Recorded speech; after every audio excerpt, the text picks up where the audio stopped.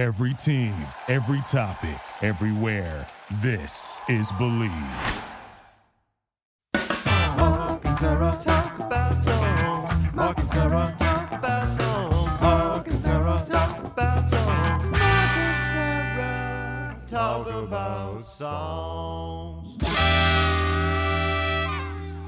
Hello, everyone, and welcome to episode 108 of Mark and Sarah Talk About Songs. And I promise this is the last time I will make this joke, but if 108 were your temperature, you'd be dead. But if you're not dead today, because we're here to talk about the exciting life of popular music in America. Great, you guys. Can you tell I'm making this up? Awesome. I am your co-host, Mark Blankenship, and with me, as always, is the splendiferous Sarah D. Bunting. Hello, Sarah. Hello, Mark. I am always interested to see what more than a dozen letter synonym for rad will be used to describe me. Hard to say which one we would use to describe our guest today. We are thrilled to welcome the grand poobah behind such podcasts as Crime Writers On and These Are Their Stories, the Law and Order podcast, Kevin Flynn. Hello, Kevin. Hey, Laura. Hey, Toby. Thanks for having me. Old habits die hard. Oh, yes. Yes. Kevin Flynn is going to... Well, Kevin Flynn decided that we should talk about an Elvis Costello song, and the three of us sort of fine-tuned this directive so that we would be discussing the original Watching the Detectives and also the Duran Duran cover version. Kevin, what made you want to talk about Elvis Costello generally and this song specifically? Well, I found that after receiving sort of a general invitation to come on your podcast that I had the unfortunate discourtesy of not liking the same music that you do. So, How dare you? So yeah, Elvis is probably not. He is my favorite artist, and he has flirted a bit with some top 40 hits. Although he has, remained. I put him sort of in the category of new wave's Neil Diamond, or somebody who has been sort of on the cultish outskirts. That the folks that really like him. And maybe has not had the biggest following as some of his contemporaries. I mean, when he was coming on the scene, people really thought he was going to be the English Bruce Springsteen, and he was certainly marketed that way until he sort of self-torpedoed his pop career with one drunken night in Columbus, Ohio, where he dropped the N-bomb in a drunken barroom fight. He did. He Oh did. my God. It was his band was staying in the same hotel. He somehow found himself in the same hotel as Stephen Stills and some female singer, Bonnie somebody. Her name, it wasn't Bonnie Raitt, but somebody like that. And he was trying to pick an argument with them, and under the influence of amphetamines and alcohol. He thought that he could pick a fight by calling James Brown a jive-ass N-word, and then Ray Charles a blind, ignorant N-word, and that started the fight. And although, this was a guy who had just been, at the Rock for Racism concert and just spent his whole career recording with black artists and the influence of black artists, this really... regretful incident really, torpedoed his career as a popular artist, and he's been trying to make amends for it for the rest of his career. When did this happen? Because this happened in 1978, 79. Oh my God! Wow. So that's I have to say, I have never heard about this before. But holy cats! Yeah. I mean, I think if you Google, you start typing in Elvis Costello, and they start giving you suggestions for the third word, racist comes up quite a bit. Wow. And I think it's unfortunate. I mean, without getting too deep into race relations, I think it's unfortunate because I really don't see that that demonstrated in his his professional or personal life before or after.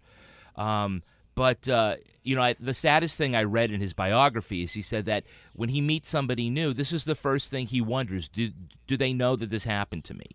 And so it really changed, the course of his career. And he never achieved that sort of top 40 status. He had a couple of top 40 hits. He had Every Day I Write the Book.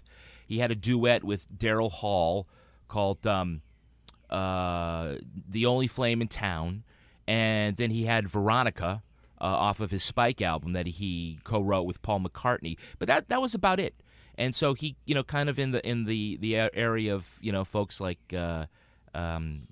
Joe Jackson, other folks that are hailed as being great songwriters, singer-songwriters, but just not, pop sensations. He's got a lot of great songs. You just can't dance to any of them. Right. Right. Well, and that's particularly, I don't know what the word is, apropos, let's go with, given what I think is a clear reggae influence on Watching the Detectives. So anyway, now seems like a good time to hear a clip. So let's listen to a clip of the original Watching the Detectives, and then we'll discuss not the N-word, I guess. Visible shivers running down my spine. Cut the baby, taking off her clothes. Close up with a sign that says we never close. You snatch a chew and you match your cigarette. She pulls the eyes out with a face like a magnet. I don't know how much more of this I can take. She's filing her nails while they're dragging the lake. She's watching the detectives. Oh, he's so cute. She's watching the detectives. Oh, and they shoot. They beat him up until the teardrops start. But he can't do it 'cause he's got no heart. So, Kevin, tell us a little bit about why you picked that specific clip in terms of like what it shows about the song. Like, how does it showcase the song and what you like about it? Well, what I like about the second verse there is that it's probably the most literal to the story arc that he's telling in the song, which is actually it's very literal in a sense. It's about a guy who's sitting on the couch with his girl and he wants to get it in, but she wants to watch television instead. So it has a lot of imagery of what she's watching, about these scenes from a detective movie, the sign says we never close. If you remember from like 1930s and 40s movies, they'd have the giant eye, the private eye. Oh, yes. Neon, and underneath it would say we never close.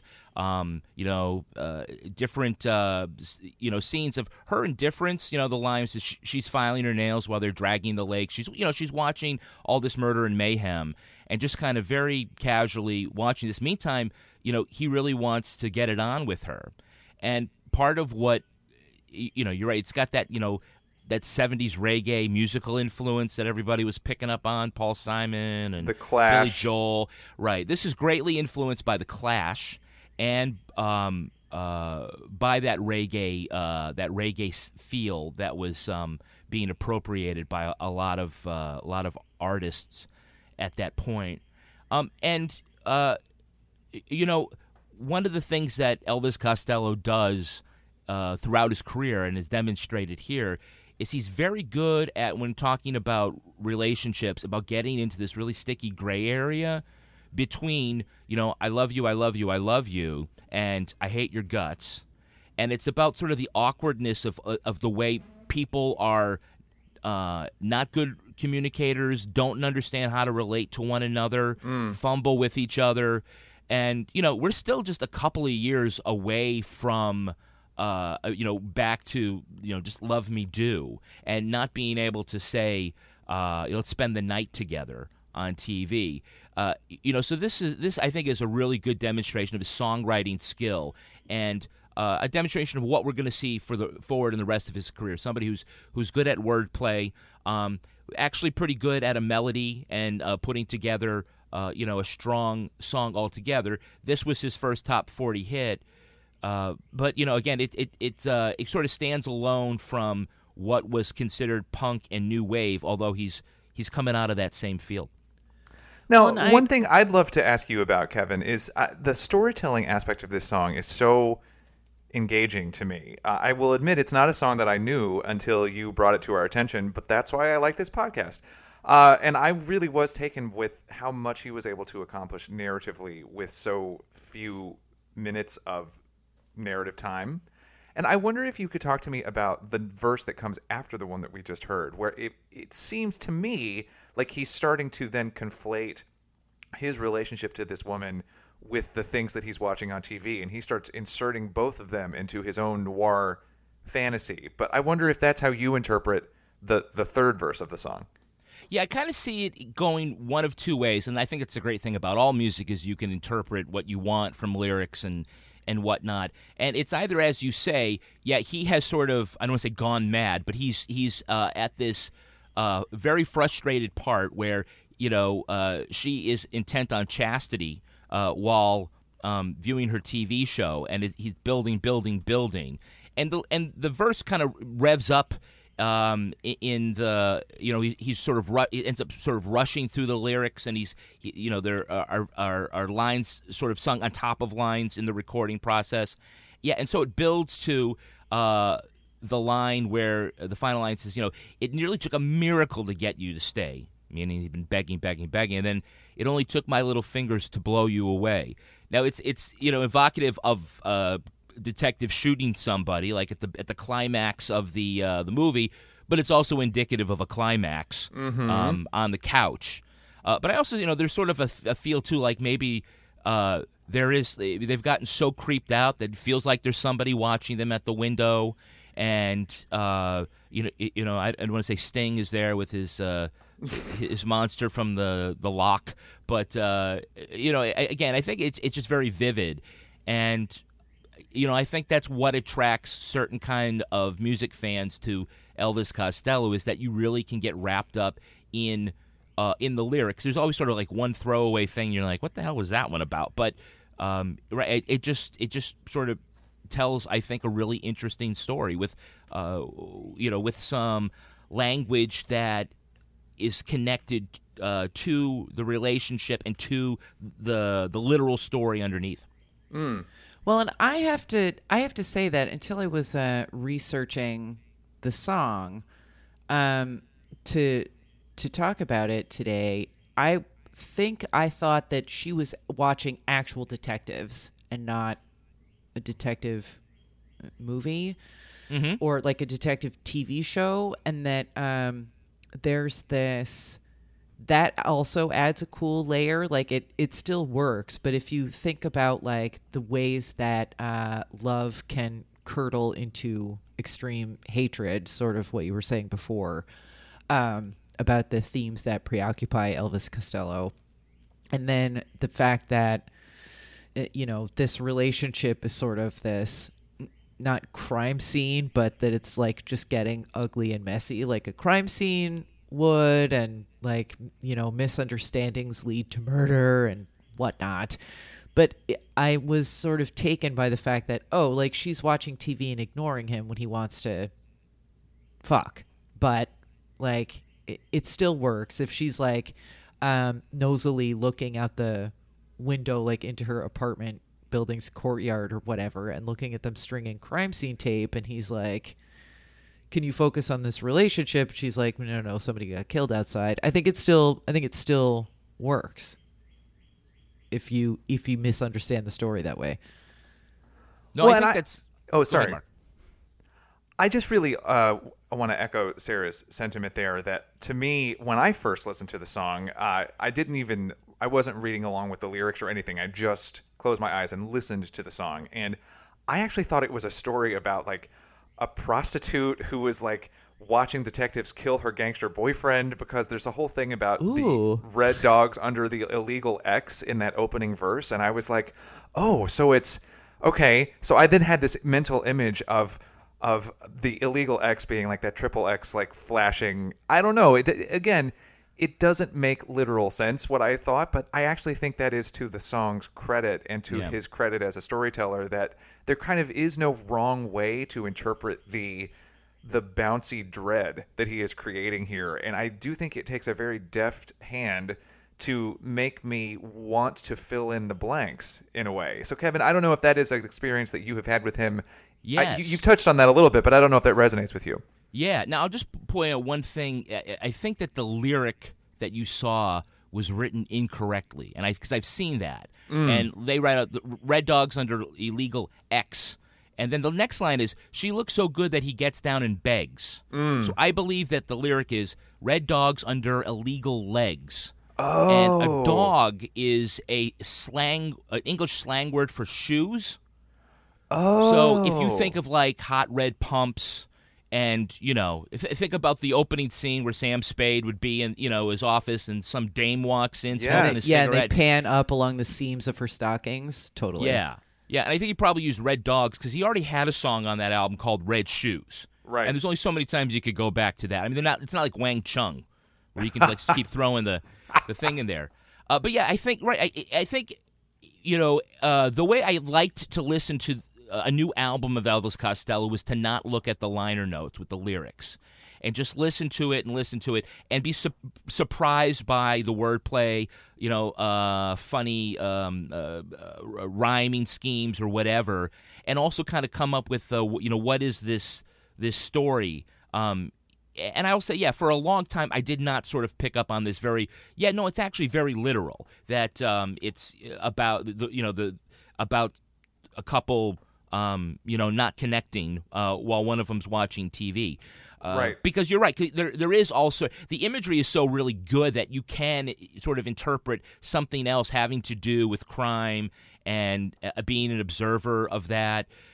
In the opening, that opening guitar lick, which is it's in C major, just A, B, D, A, B, C, D. It's very James Bond. If you think about, like the Bond theme when they finally bring in like the electric guitar. Yes. Again, I think he's really trying to play up as much of the color as possible.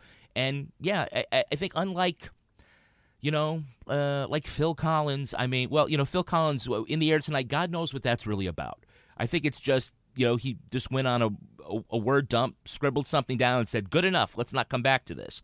But I think you can come up with different interpretations that are all good interpretations. Yeah, and although I have to say, hearing you now clarify red dogs under illegal legs, and I realized I shouldn't have accepted the first Google result that I got when I looked up those lyrics. Well, and that's on me. You That's can on actually me. hear that a little better in the Duran Duran version. So why don't we hear a clip of that before we continue?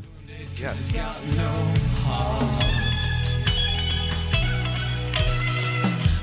shot of that jumping sign, visible shivers running down my spine. Cut the baby taking off her clothes, close up with a sign that says we never close. You snatch a tune, you match a cigarette. She pulls the eyes out with the face like a magnet. I don't know how much more of this I can take. Oh, she's filing her nails while they're dragging the lake. She's watching the detectives. Oh, he's so... All right, here's a little background on Duran Duran's version of this. This comes from their 1995, I think, album, somewhere in there. It was called Thank You. It was all covers. It's widely regarded as one of the biggest fiascos in pop music history. I knew that and made sure to keep that CD like hidden in the stack, like with the spine facing the wall. But was it a mistake for them to cover 911 as a joke? Yes. Are all of these covers good? No. Will you be able to live without their version of White Lines? No. Is their version of Lay Lady Lay sexy? Yes, it is. is this a legit like addition to the conversation about the story and watching the detectives? I think it is, and here's why. Elvis Costello can be, I think, not like dry exactly, but I think there is an intellectual approach to this story, and I think the Duran Duran approach is a little more visceral and sexy, as you can hear from the poor Simon Le Bon's blue balls in the clip we just heard. I think that it's an interesting, pretty 90s, but still interesting take. It has good guitar. Was it necessary? I don't know, but this is the first version of the song that I heard, so I like it. If there's one thing I know that Duran Duran is known for, it's their musical interpretations, and I'm saying that with tongue firmly in cheek. Yeah. I was about to say, like, are they? Oh. No. Yeah, I mean, they're certainly. I mean, that now they visual are, band. and not in now a good they way. Not in a good way, right? And certainly during their '90s washout comeback, that was certainly the time when they would want to stretch themselves. Yeah, it's it's different for me to hear it because obviously I'm very accustomed to hearing the original. It doesn't have the same bounce that the original reggae kind of arrangement does, but this sort of has certainly a more sinister kind of arrangement. And the way it's sung breathlessly, that's not Simon Le Bon on lead, right? That's one of the Taylors, right? Oh no, I think that's your boy Simon. Yeah, that's Le Bon. So the harmony during the chorus, certainly he breaks through, but if that's him going down in his lower register, again, a great musical stretch for Duran Duran. I'm surprised that the Academy did not recognize this at the Emmy Awards that year. Well, they tried something and or the Grammys, it failed. It's tried something that failed, right? But yeah, I mean, it's different, and every interpretation is worthy of consideration. I think it has its good points and its bad points. I think if it's looking to try to achieve the sort of theme of desperation and despair and ominous signs that you can get from the original, I think they put that in there very well. Can you snap your fingers and tap your foot to it? I don't know. I don't think so. Well, I think they also get a good, like, if you think about sort of the, what would happen in like the sequel to this song, because in addition to like she is watching stories about murder and mayhem, and he wants to have sex, right? Mm-hmm. So you can certainly see in this Time's Up era that a future chapter might be that he killed her because he was denied sex. Like, these things are like happening parallel to each other, but they could also cross over lethally, and that's sort of not at the top of my mind while listening to it, but it's present, and I think that this arrangement of the song taps more into the role of detectives in when do the detectives come in when a man has been denied sex, more frequently than you'd like. So yeah, I guess not the to way bring that the whole room down. Mark, say something funny. Cheese. Wait, no. There it is. The way that I would describe my response to the two versions is as follows. I feel like that it's kind of in line with what you're saying, Sarah. When I'm listening to the Elvis Costello version, I feel like I'm listening to a narrator who is thinking about but would never actually do some of the things he's describing. Right. Then I feel like with the Duran Duran version, I feel like I'm listening to a narrator who hasn't really thought through the consequences of his actions and might do something that's going to fuck everything up for a lot of people. And I think that the fact that the song contains both energies at once, and one artist is exploring one half of those energies, and the other artist is exploring the other, to me is just, again, a testament to the song.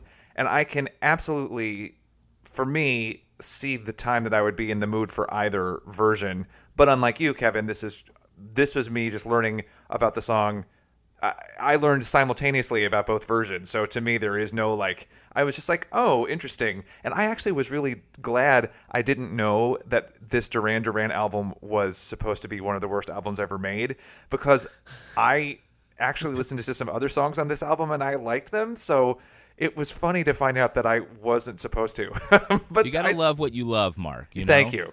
I mean, I like the Josie and the Pussycats movie, and I think I'm the only one who does. Exactly. And you know what? That's right. We have to stand strong. And I can remember. I can remember that there were. I read some. Oh gosh.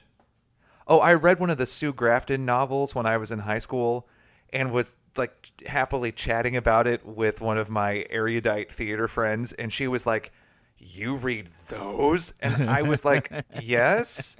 Was that bad? Everyone does. That's why we know who she is.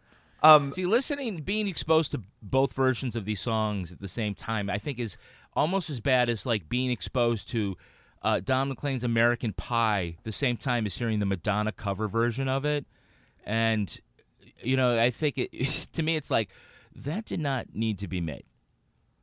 I mean, look, I love Madonna, but I agree. It's a bad song. Now, I really wish you guys had dug down this deep when you were doing Stacy's Mom. Well, you know what? Here's the thing. I am looking anxiously forward to Tom Waits' cover of Stacy's Mom. And when it finally arrives, we will consider that a blessed day. Yeah. I want to say, I actually, in preparing for this, was reminded that I met Elvis Costello once, and I'd like to tell that story. All right. It's your podcast, man, whatever. Elvis Costello briefly had a show on the Sundance Channel called Spectacle. Kevin, Yep. I don't know if you saw this. Yes, yeah. Do you remember the episode with Elton John in it? Yes, I do. Okay, so that was 2008 when Elton John was also on Broadway with his musical adaptation of Billy Elliot. And I wrote the New York Times feature about Billy Elliot, so I got to interview Elton John, among other people. And we had a really lovely conversation on the phone, and then he said, "Oh, you should come to this taping I'm doing tomorrow, and we can talk afterward about the show a little bit more."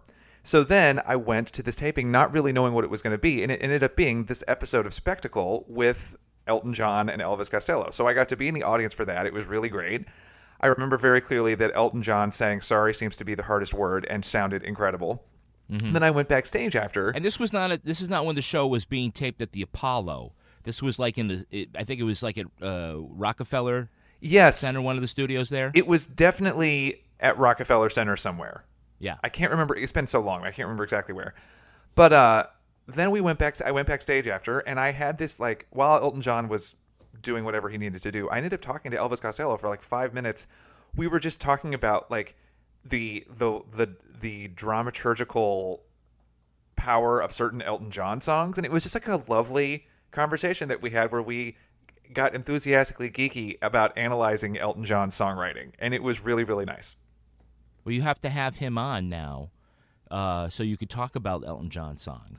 There you go. Hey, Elvis Costello, do you remember 10 years ago when you were? You remember me, right? Right. Yeah. But no, it was interestingly. Hey, he in a later season of Spectacle, he did Watching the Detectives as a mashup with the Police.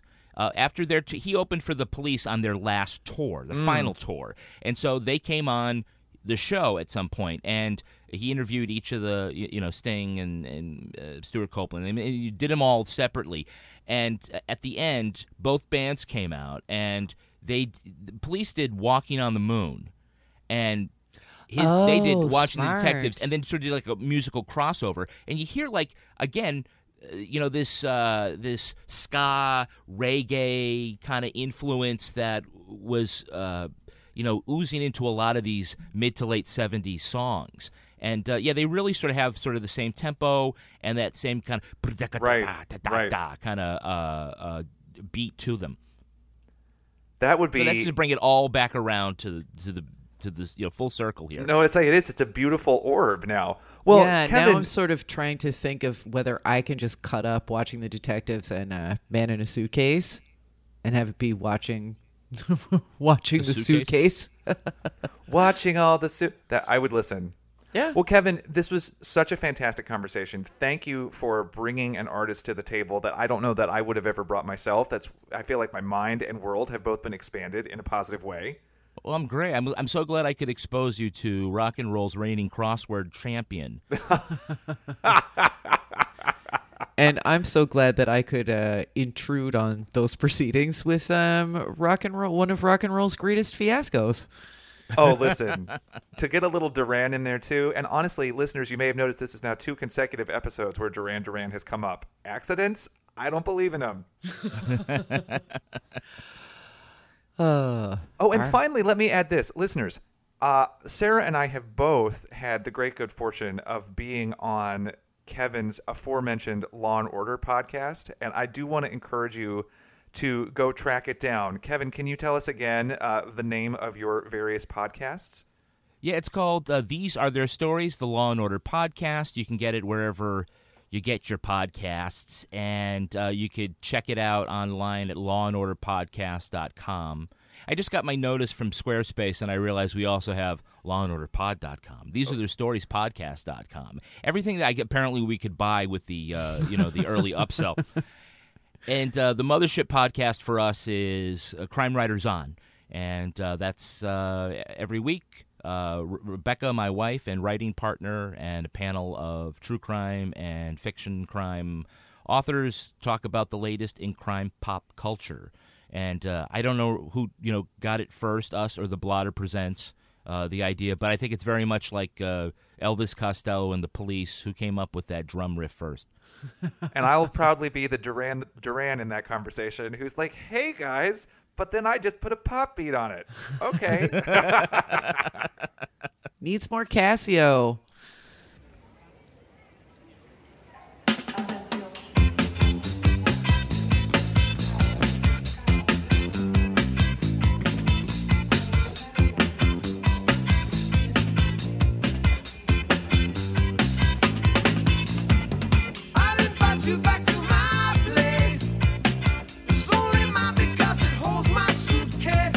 Y'all, Mark and Sarah Talk About Songs is hosted by Mark Blankenship, a.k.a. me, and Sarah D. Bunting, and it's edited by Sarah D. Bunting as well.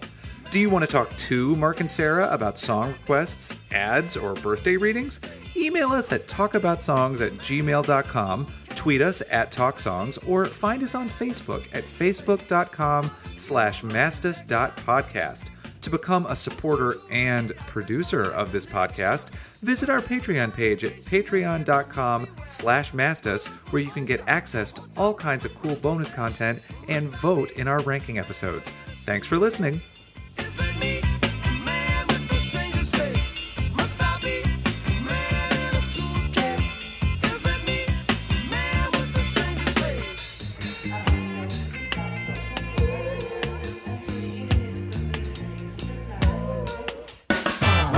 Sarah talk about songs. Mark and Sarah talk about songs. Mark and Sarah talk about songs. Mark and Sarah talk about songs.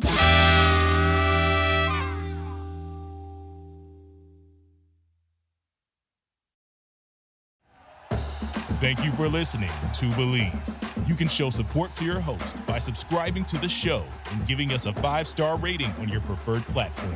Check us out at Believe.com and search for BLEAV on YouTube.